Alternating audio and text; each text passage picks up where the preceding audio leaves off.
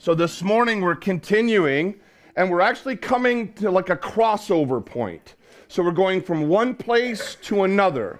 And the first book we were looking at over this time was First. Oops, that was supposed to be a 1. There we go. Let me try that again. There we go. First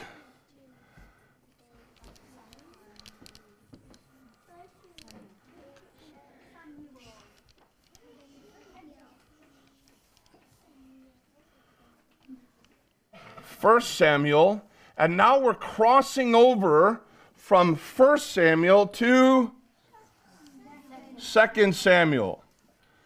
And so there's stuff that's happening now. And last week or last time we were looking at the fact that David, he was out there fighting. Do you know what the name of the people that were fighting against Israel was? I don't mean like today. That's Hamas. Hamas is fighting against Israel.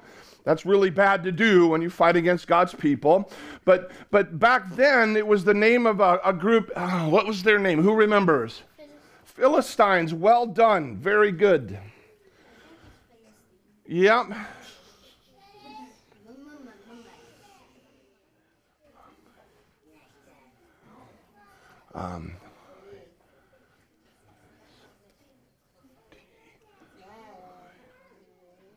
The Philistines or Philistines, depending on how you pronounce it. And they were fighting. And remember, they were fighting against Israel. And David was out there. He's trying to do what he needs to there to help the people of God. And King Saul's out there. And what happens to King Saul? Do you remember? Yeah, he did. He fell on his sword, didn't he? But he got shot, didn't he? He got shot with some arrows. And then his son also, what was his name? Jonathan, and he was really good friends with David, and they both died. In fact, all of Saul's sons, when the Philistines were out there. And they're out there continuing to fight, and Israel's out there fighting with them, and it's just not a good situation. Everyone's fighting. And while this is happening,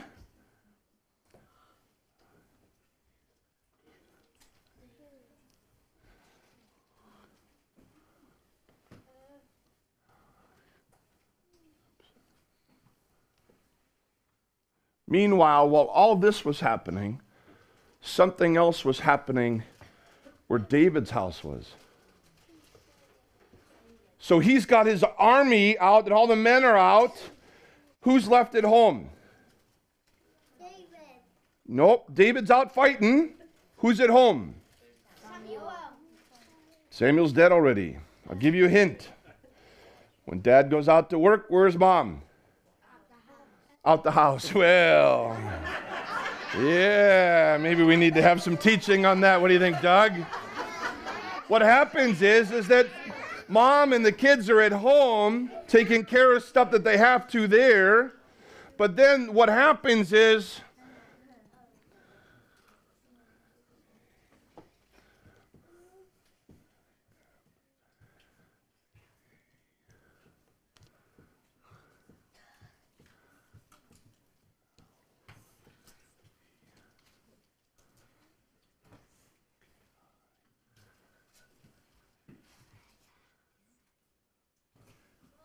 who can say that word?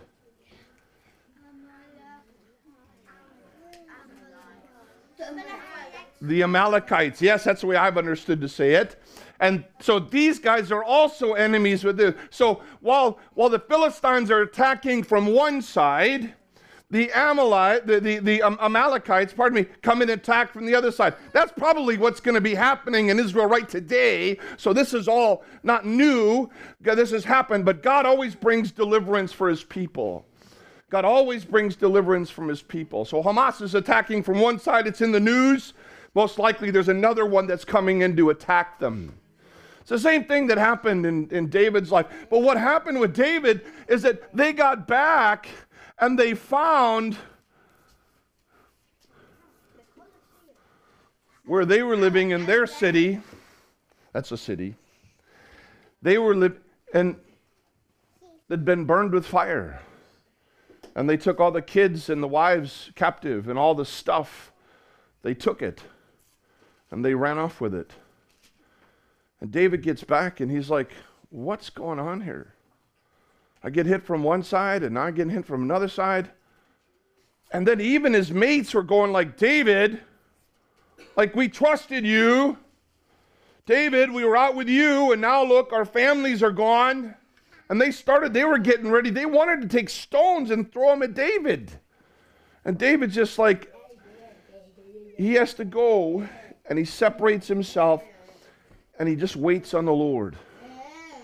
Because he knows God's called him. He knows God's told him some promises. He knew that God was there. He didn't understand how all this was happening or how it was all going to work out. But what he knew, God, I can trust you. And sometimes, boys and girls, listen, sometimes things can be in our lives where it's like all over the place. Like that happened, and now this happened, now that happened. And we're like, what do I do? Take a moment and go in to say, Lord, I thank you, you've got me. I put my trust in you. Everything's freaking out around me. My mom, my dad, my brother, my sister, my school. And we can feel that way, and it happens. Does it mean you've done something wrong? No. Just go and, Lord, I need your help. If you learn that simple thing, because David had to go and encourage himself in the Lord.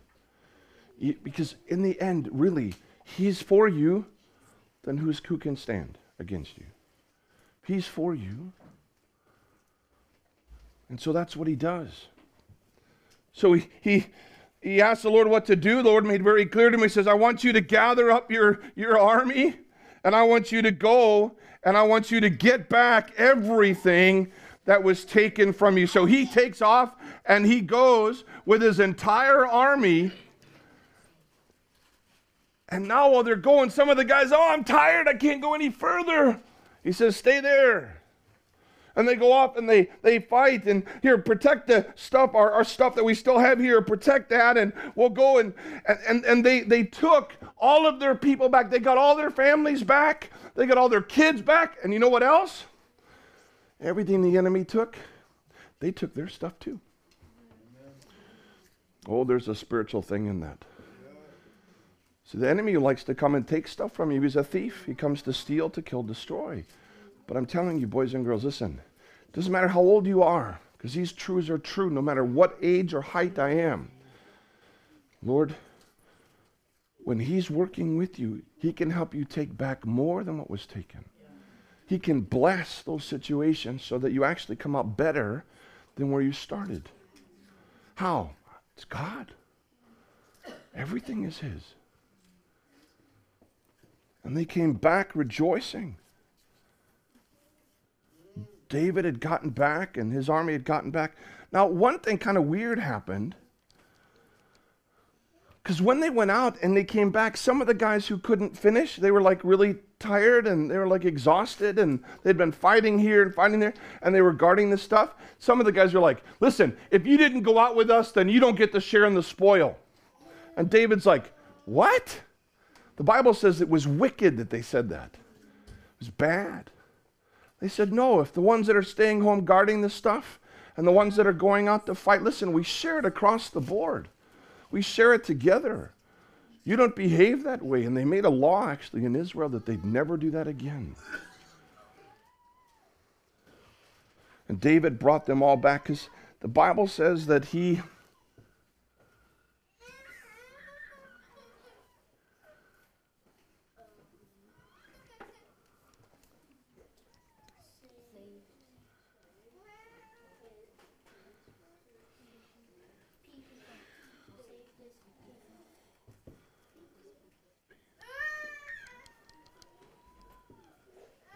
saved his people.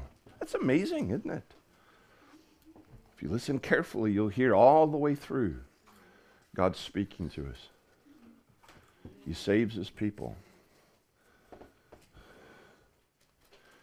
And then it comes that David gets to hear more details about Saul and his friend Jonathan. How do you think it made David feel when his friend died? What do you think? Grief? When you say grief, what do you mean?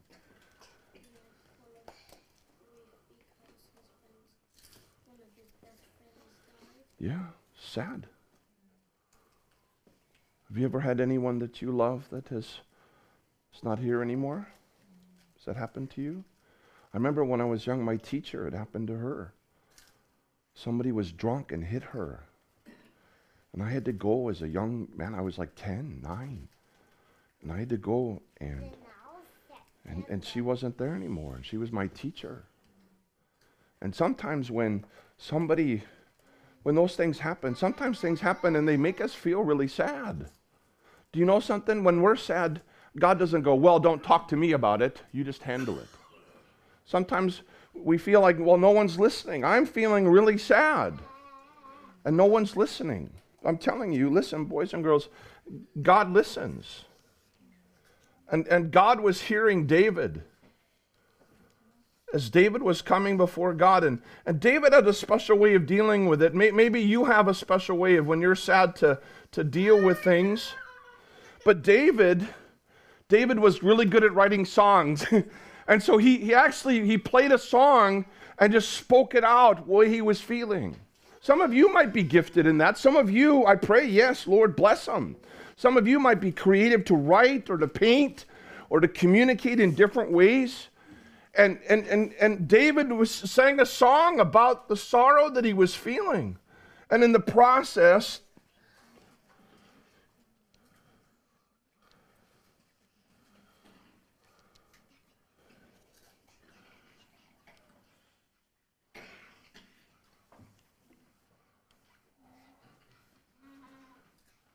David mourns.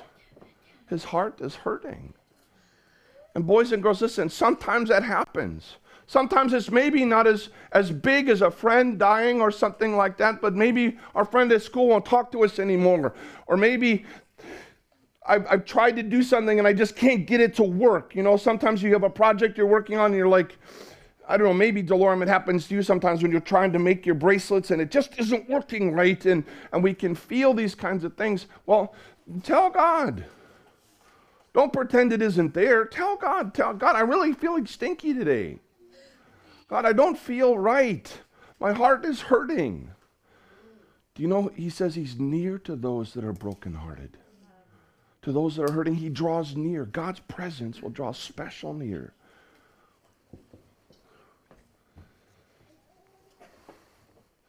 And something else happens that kind of changes the tide of things. Because back when Samuel was alive, God said to Samuel, listen, Saul is being disobedient to me, and I'm going to anoint a man to be king who has a heart after me. And David became known as the man after God's own heart. Well, God promised it, and a long time has passed. Sometimes God says things, and we're like, well, God, when is it going to happen, what you said? But then, Saul had died, and David then.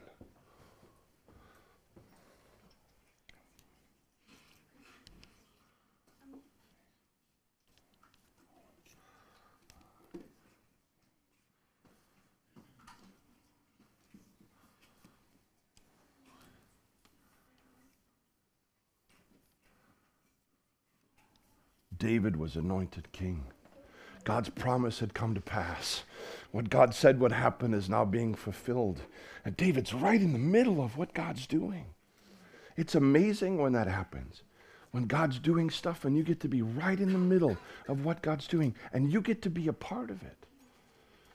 At New Hope, we have lots of promises God has given us. And guess what? You're growing up right in the middle of it. You may not understand it all. That's all right. But hopefully mom and dad do, your parents do, whoever's caring for you does, that they're engaged in faith. Because that's what happens. And then when it comes to be fulfilled, how do you think you feel? It's like, yeah! You rejoice. You're glad.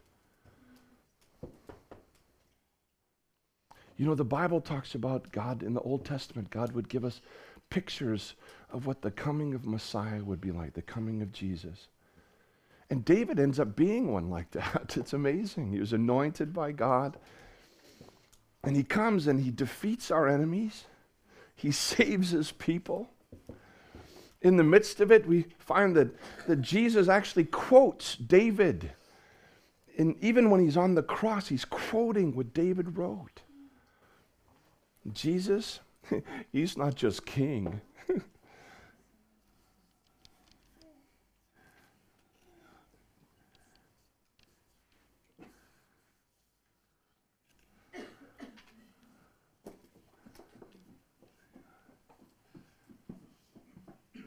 He's king of all kings.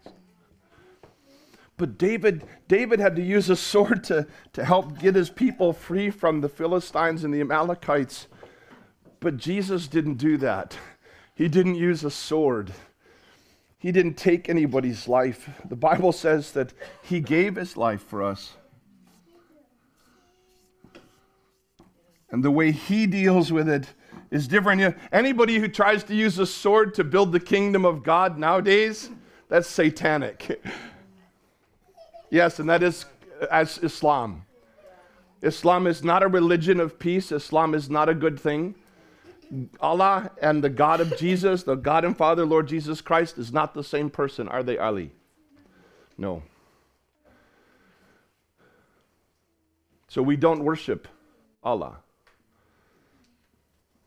If you're a Christian, you cannot worship Allah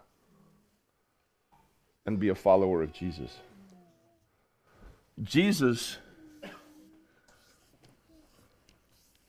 he came not to take men's lives or to destroy them. The Bible says that he came to save them. When you're a Christian, you don't trust in Allah, you don't trust in Buddha, you don't trust in trinkets or charms to protect you from evil spirits. Jesus has all authority. And so if we have those things, we throw them away and we renounce them. The Bible says that Jesus came and gave his life to take our sin away. And when he went to the cross, he won the victory to deliver us from the enemies outside and the enemies inside, to forgive us and make us clean and to release us so we could be followers of him. The Bible says that he was buried. They rolled the stone in front of the tomb. And on the first day of the week, God raised Jesus from the dead, declaring he's the Son of God with power. And Jesus then, not David, Jesus, has become our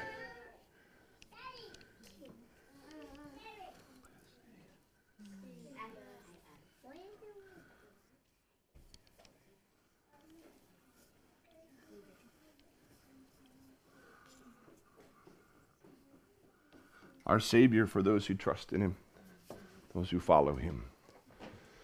When I was just a little older than you were, Jesus is the one that touched my life, and I follow him. He's my Lord and my God.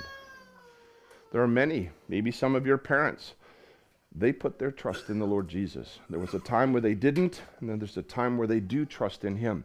The Bible says that we become Christians that way. We're born again. We're made alive. We're forgiven. We're accepted. And he keeps us on his side. Let's pray. Father, in Jesus' name, I thank you for each and every one of these little ones. Lord, I break everything that's come against them in the name of Jesus. All depression, all lowness of heart. I pray for your healing over their hearts, Father, in Jesus' name. Thank you, Lord. I pray that you would release to them, Lord, those abilities to communicate extraordinarily. I pray, Holy Spirit, come upon them. Lord, cover them. Thank you for the blood, Lord, that, Lord, covers and cleanses from all sin. And Lord, we pray that they too will trust in you and call to you. And Lord, I thank you that you never turned anyone away who came to you. So I bless them, Father, bless their homes and their families. In Jesus' name. Amen? Amen. Amen.